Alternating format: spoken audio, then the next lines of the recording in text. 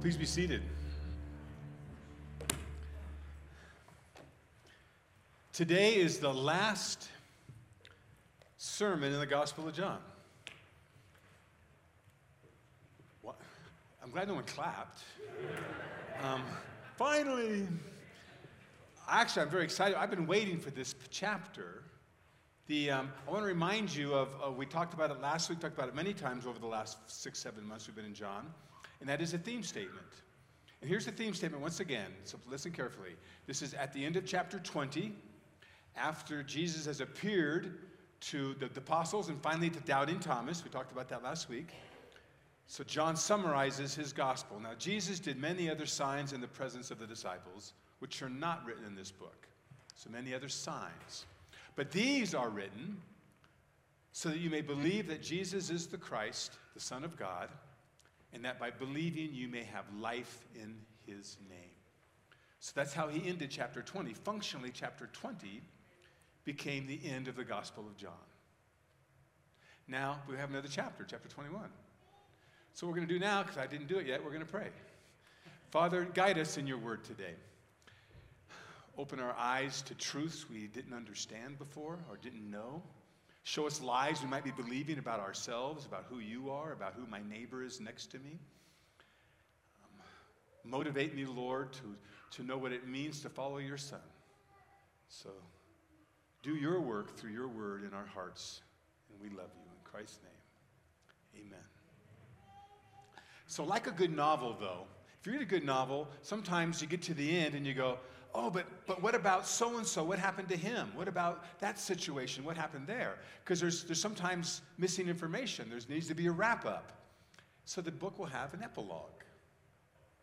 And you go, oh, all right, they're going to address that question I've had through the whole book. So John chapter 21 is truly an epilogue. It is dealing with unfinished business. That's right. Ron's back there waving Bibles at me. So if anybody needs a Bible, raise your hand, they'll bring you one. And if you don't own a Bible, keep it. So if you need a Bible, we're in John chapter 20. Thanks, Ron. Unfinished business. Peter's still in limbo land. Think about it. Peter denied Jesus 3 times. The resurrection probably overwhelmed him, but there's no indication that Jesus dealt with Peter's denial. And think of Peter's psyche. We saw the video from Passion of the Christ, how when Jesus turned and looked at Peter after his 3rd denial, it crushed Peter. To see in his eyes his Savior's sadness, Peter was crushed. Well, John is the only one that deals with the restoration of Peter. And so that's what we're going to talk about today. John chapter 21. I want to summarize the first 14 verses for us. Jesus has now appeared to them a couple times. They've gone back to Galilee, and Peter and Nathanael, Thomas, James, and John are together on the seashore of the Sea of Galilee. And Peter says, I'm going fishing. I'm going fishing. Some would suggest that Peter's saying, I'm going back to my old ways. Going back to my former career. That's more than the text says. We'll talk about it again in a minute. They fish all night. All 5 of them fish all night, catch nothing. As they come back to shore, there's someone on shore. They're about 100 yards out. There's someone on shore that says, hey, did you catch anything? And they said, no, we did not. And John says, it's the Lord. So Peter had stripped down to his loincloth to do the network, the work with the nets, not network. New meaning today. So he grabbed his outer garment and jumped in the water and swam 100 yards. And the rest of them, I skipped the whole part of it. Jesus says, hey, did you catch anything? Nothing, all night. Throw your nets to the right side of the boat. So they do that, and they haul this huge load in. When they counted it later, 153 fish. So this was a huge load for that time. That's when Peter jumps in, swims to shore. Jesus has some fish on the grill, says, give me some more. So he grills lunch for them, or breakfast, has bread for them. And after they're done eating, Jesus says to Peter, let's go for a walk. That's where we'll pick up the story in verse 15. This is where Jesus restores Peter and 3 times says, "Do you love me?" Verse 15, when they had finished breakfast, Peter said to Simon, I gotta get my names right. Jesus said to Simon Peter, "Simon, son of John, do you love me more than these?" And he said to them, "Yes, Lord, you know that I love you." And he said to him, "Feed my lambs." Let's stop there for a moment. The first time he asked Peter, "Do you love me?" he puts a little phrase on it. Do you love me more than these? Who are these, or what are these? Now in Greek, nouns have gender. And this particular noun could either be neuter or masculine. It could be masculine, referring to, do you love me more than these other disciples love me? Which is an interesting statement. Or do you love me more than you love these other disciples? But if it's a neuter noun, it's referring to the fishing industry. Do you love me more than fishing? See, and early in the ministry, when Jesus comes along the Sea of Galilee and he calls Peter and Andrew and James and John, what does he say to them? "Follow me and I will make you fishers of men." You just went back to fishing, Peter. Do you love me more than you love fishing? Do you know that I love you, Lord? Then feed my sheep. Step into the calling that I have for you. Let's keep reading. Verse 16. He said to him a second time, "Simon, son of John, do you love me?" And he said to him, "Yes, Lord, you know that I love you." He said to him, "Tend my sheep." Verse 17. He said to him the third time, "Simon, son of John, do you love me?" Peter was grieved because he had said to him the third time, "Do you love me?" And he said to him, "Lord, you know everything. You know that I love you." And Jesus said to him, "Feed my sheep." The third time Peter's grieved. Why is he grieved, you think? Does he think maybe Jesus doesn't believe him? I've told you I do. And this time he says, "You know everything." This is great theology on Peter's part. Because remember what Peter said to Jesus. When Jesus said, "You guys will all abandon me tonight," at the Last Supper, Peter said, "Lord, they may all leave. I won't. I will die with you tonight." And that's when Jesus said, "Peter, not only will you not die with me tonight you will deny me 3 times. Jesus knew that. He knows all things. "Lord, you know everything. You know that I love you." So why is he grieved? Maybe the 3 times are 3 opportunities to restore Peter for his 3 denials.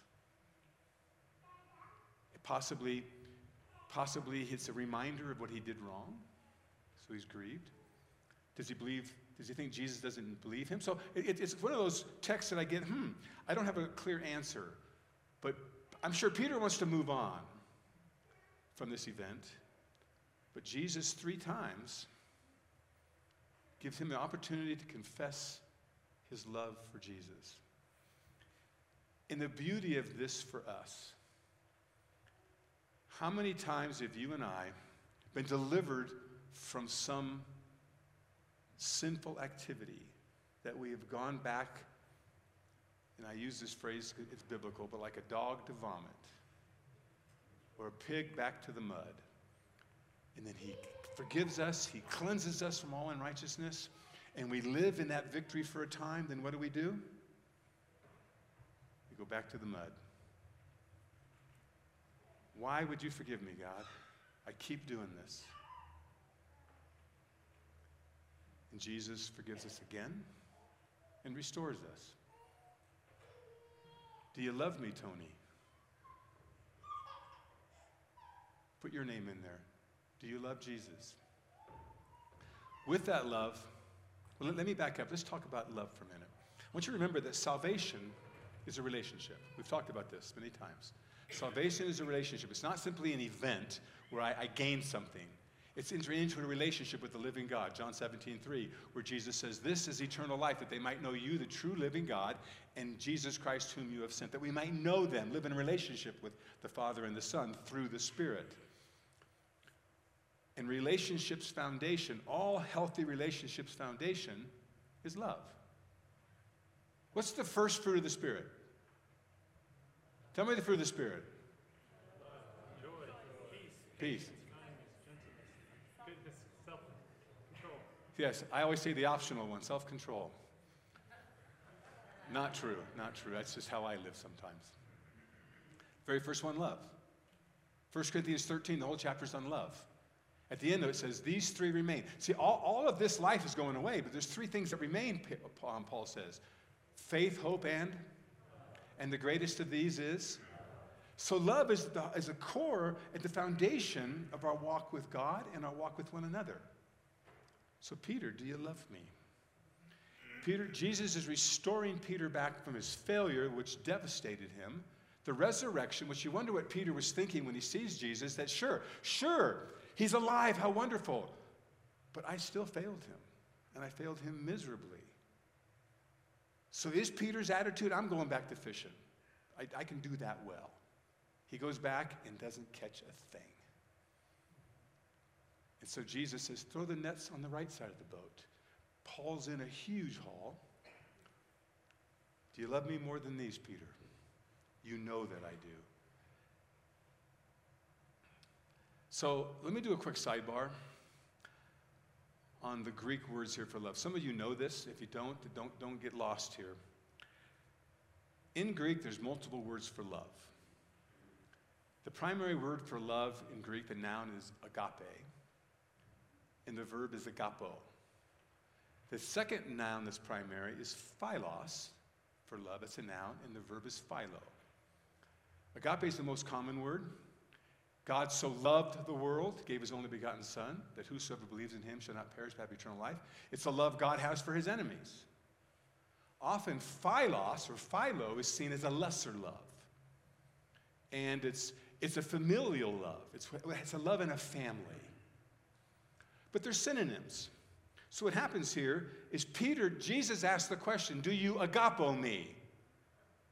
And Peter says, I philo you. Some are saying that Jesus is asking for this kind of love, and Peter lowers it to this kind of love. I don't agree. Second time, do you agapo me? I philo you. Third time, do you philo me? I philo you. Some would suggest that Jesus is trying to raise Peter to the highest love, but he won't go there. He goes to the secondary love. And that is just not correct.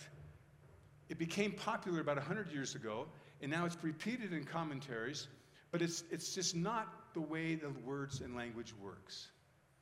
Both of these loves are incredible love. John uses them constantly back and forth. In John, God loves the world, agapo, and he philos the world. God loves his Son, agapo, and he loves his Son, philo. God loves you, agapo, and he loves you, philo. All through John, the words are interchangeable.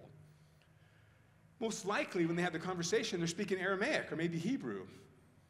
And those languages don't have the distinction in two words. So in the translation, I think our author, John, is simply doing a variety here. He's simply not repeating the word over and over. So if you're aware of this, don't read into this more than that's there. If you're not aware of this, and I just confused you, I apologize. Let's transition now to what love does. Jesus first restores Peter, then he commissions Peter, feed my sheep. Look at this slide here. Do we put all three on one slide? Verse 15, do you love me? Yes. What do you do? Read it with me. Feed my lambs. Do you love me? Verse 16. Yes. 16 or 17. Do you love me? Yes. So with this, love is action. 3 times, Peter is commissioned by Jesus to carry out what he's been called to do. All through the Gospels, all 4 of them, Peter seems to be the leader. And Peter's presumptuous. He acts quickly, talks before he thinks. Anybody like that in the room? I sure am. Then he falls hard. Jesus restores him and says, remember why I called you, Peter. I called you to be a fisher of men. And now I'm calling you, I'm refining that. Tend to my lambs. Lambs are the babies. Think spiritually now. Feed my sheep, even the grown-up ones. Peter, I'm calling you to step into a pastoral role in people's lives. Take care of the people I've given you. Peter had been commissioned by Jesus, but his denial derailed it. And personal failure tends to knock you down in confidence and feeling qualified, does it not? Jesus' role here is to pick Peter back up. I've forgiven you, I've restored you. Now I'm going to remind you of why I called you, Peter. You need to lead my people. I remember the first car I owned was a Volkswagen Bug. It was my last year of high school, so 1977. It was a 63 Volkswagen Bug. I paid $300 for it. Those were the days. A couple months in, I totaled it. Pulled in front of somebody, he hit me, opened it like a can opener. I was okay. The police called, this before cell phones, the police called my dad. My dad came. My dad never let me drive his car, ever. So we're sitting there, the police wrapped it up. I get cited for pulling in front of the person. And my dad looks at me and says, here, throws me the keys to his car. Says, you drive home. First time ever. Last time ever. But he wanted to restore me back to a confidence. You made a mistake. You screwed up. I get behind the wheel again. That's what Jesus is doing to Peter here. It's also what he does to us. I want you to think of the impact this probably had on Peter. Listen to the verse, it's to be on the screen, as Peter writes to Christians in Asia in his book, 1 Peter. Listen to what he says in chapter 5, verse 1. So I exhort the elders among you. There's elders, there's former elders in this room. This could also mean those older in the faith, but most likely refers to the office of elders. But nonetheless, look at, I exhort the elders among you as a fellow elder and witness of the sufferings of Christ. Think of that. That's just not Peter reminiscing. Peter's saying, I watched him die. I watched him die, and I failed him. As a fellow elder and a witness of the sufferings of Christ, as well as a partaker in the glory that is to be revealed, shepherd the flock of God. That's what Jesus told him to do. Now he's passing it on to others. Shepherd the flock of God that is among you, exercising oversight, not under compulsion, but willingly, as God would have you, not for shameful gain, but eagerly, not domineering over those in your charge, but being examples to the flock. And when the chief shepherd appears, you'll receive the unfading crown of glory. So Peter's words, this is now probably 30 years later, Jesus' words to Peter, he now passes on to other church leaders. So if you're a leader in a church, that's your calling. Jesus' words come straight to you through Peter. Now let's look at the relationship of love to Peter's commission and to our commission. Do you understand we're all commissioned? Okay? We're all commissioned in a general sense. What's the two greatest commandments? Love the Lord God with all your heart, soul, mind, and strength. And the second is like it. Love your neighbor as yourself. That's a general commission to every Christian. But you also have specific commissionings. Every Christian does. Through the Spirit of God living in you, you've been gifted. And I want to take spiritual gifts, which come from the Holy Spirit, but also I want to take all your talents. Don't think your talents are derived by you. James chapter 1 tells us every good thing in your life comes from God. So your gifts and your talents are from Him. To be used for what? For Him. His purposes in the people in your life. So,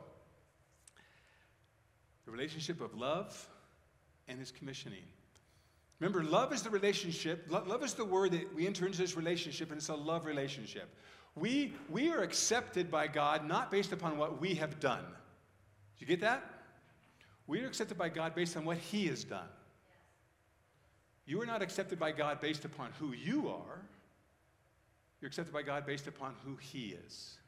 It's fundamentally and vital we understand that. Christianity is not performance-based acceptance. But there is an empowering when God saves you. He changes your heart. There's an empowering through His Spirit in you, and He equips you to serve others. And then He says, now, go do it. So in light of that truth, I want to remind you that love obeys. We had a sermon on this a couple months ago. Listen to John 14:15.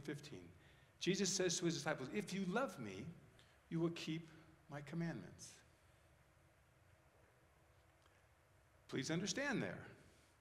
That's not performance-based. I got to keep these commandments so that I will be accepted. It's the exact opposite. Because I'm accepted based upon who God is, because I'm accepted based on what God has done, He has changed me. He's equipped me. He's made me His child, and He's commissioned me. I'm going to step into that now and obey His calling. Jesus calls Peter to live his life for the sheep. Are we any different? We're not. I may not be a Peter or a Paul, but I'm no less called. You guys hired me, you pay me. Not so I do all the work and you do nothing. We're all called. I have this incredible privilege to make my living at doing this. You got to do it for free. So let's look at Jesus' final command to Peter. You know what I do? I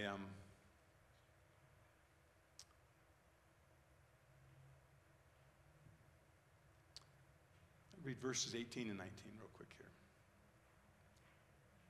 After the third time, do you love me? Feed my sheep. 18. Truly, truly, I say to you, when you were young, you used to dress yourself and walk wherever you wanted.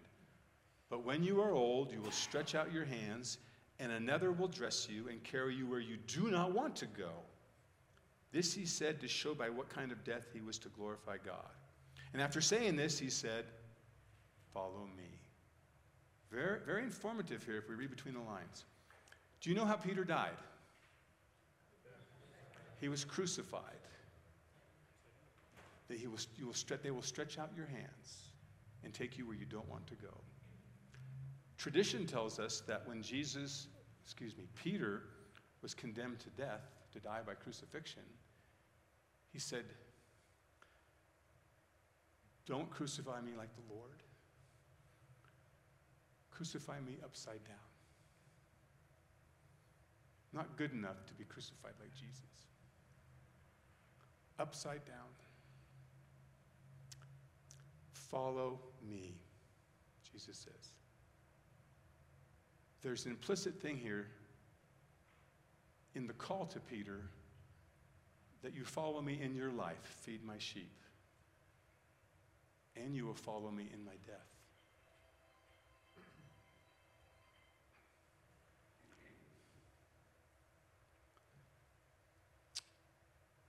Back in John 13,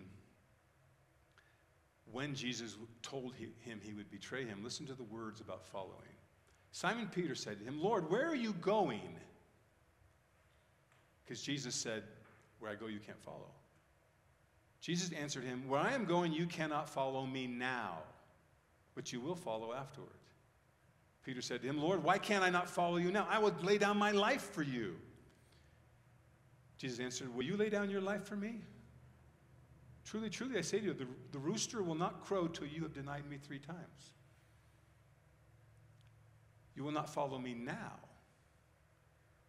But then he's taken a walk in the epilogue here. And he says, Peter, when you get old, you're going to die like me. Follow me.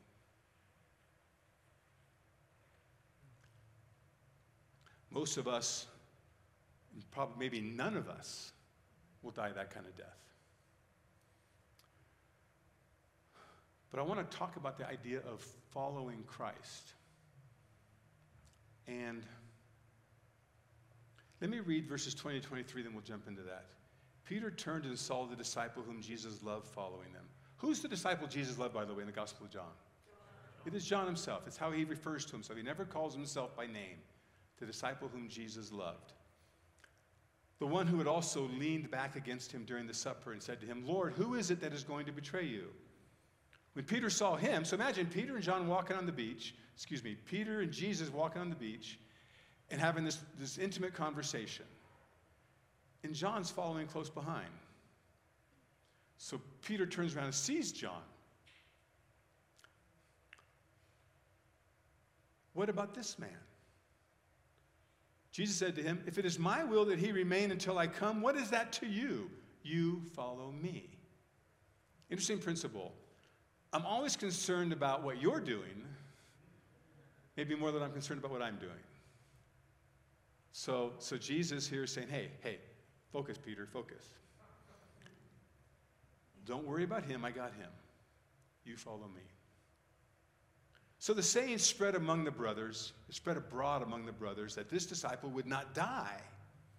Yet Jesus did not say to him that he would not die, but if it is my will that he remain until I come, what is that to you? John is putting this little commentary in here because this gospel is written in the 90s. Jesus died in the early 30s. The other gospels were written probably in the 60s. John's not writing this gospel till 20 to 30 years after the other gospels are written. All of the other 11 apostles are dead. They all were martyred for their faith. John died an old man of old age. And so John is writing saying, hey, I'm the only one left. And there was this rumor going around that I would never die, and that's not what Jesus said. Jesus didn't say I would never die. Simply that if I might remain until Jesus comes back. So John is probably putting this little editorial note in because people are wondering, is John never going to die? But he obviously did. So, follow me. What I want to do is go to Matthew now and read two passages on following Christ. And this is where we're going to end the sermon. And I wasn't sure how to do this. Jesus has some very black and white statements, all or nothing statements about following him. And with Peter, he's restored Peter from maybe the most devastating failure of his life. Actually calling a curse upon himself and swearing, not cussing, but swearing by God, I do not know that man. So we know the devastation in Peter's heart, the failure, and now he's been restored. I've restored you, Peter, follow me. So I want to remind you of what follow me means to Peter. And does it mean any less to us? And the goal of this, because when I read these kind of things, I go, oh, I fall so far short. The goal here is not to create discouragement or depression or guilt in you. The goal is to remind us of who we are and what it means to be a believer in Jesus. My friend Dan Frank, he's the pastor of Grace Church in Reno, where I served for 23 years. Dan doesn't say, I'm a Christian. He says, I'm a follower of Jesus. Because he believes the word Christian is so easy to say. So he'd rather say I'm a follower of Jesus in light of these passages. Matthew 4:18 and 19. While walking by the Sea of Galilee, this is the beginning of the story, same location he's with Peter now. He saw two brothers, Simon, who was called Peter, and Andrew, his brother, casting a net into the sea, and they were fishermen. And Jesus said to them, follow me, and I will make you fishers of men. I will change your entire identity. I will change your whole vocation. You're pursuing that now for money? Leave it behind, and I'll give you a new identity. 6 chapters later, chapter 10, verse 37, this is where it gets hard. Whoever loves father or mother more than me, Jesus says, is not worthy of me. Whoever loves son or daughter more than me is not worthy of me. Whoever does not take his own cross and follow me is not worthy of me. Whoever finds his life will lose it. Whoever loses his life for my sake will find it. He repeats those exact words in chapter 16 again.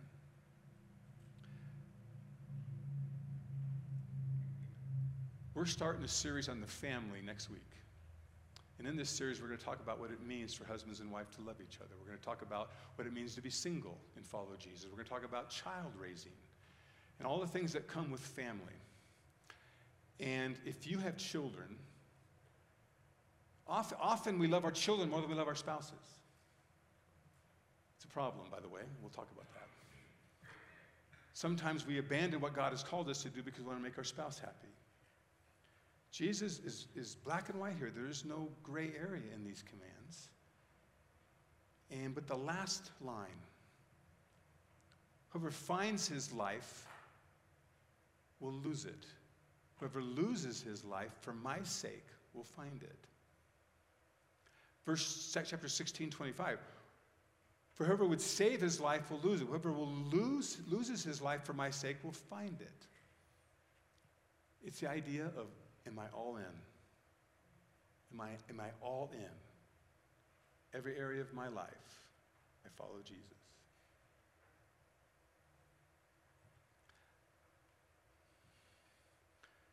Do these apply to me today in our world? Are these just for the apostles or the spiritual elites?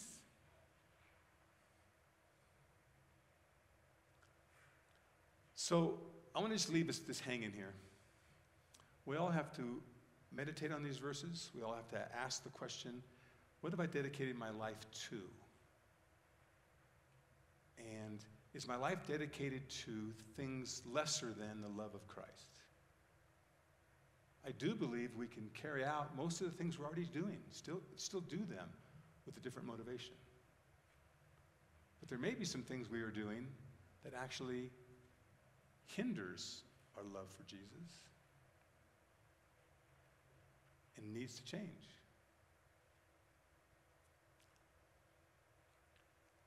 Again, the goal of this is really first for me and then for us. Am I a follower of Jesus? Or I just prefer the vague term Christian? Let's demand. Let's be followers. Lord, we thank you. Jesus, we thank you for what you have done to secure our salvation. As we've looked at the last several weeks, your betrayal, your arrest, severe beatings, ultimately the cruel death on the cross. We thank you, Lord, that you rose from the dead so you can give us life. Father, we thank you for this amazing plan. For the foundation of the world, you planned this. And we are the recipients of your mercy and your grace and your love. So, Lord, help us to be brutally honest with ourselves before you. You know all things, as Peter said. You know all things. You know every thought in our mind, every motive of our heart. We can fool ourselves. We can't fool you. Thank you for never leaving or forsaking us, never abandoning us in our confusion, in our failures. But God, show us specifics, what it means to follow Jesus every day in our families, in our employment, in our entertainment, all of it, Father. What it means to lose our life for you so we can gain it in the end. Amazing words. Thank you. And we trust, as we started this service, that you are honored today. In your Son's name we pray.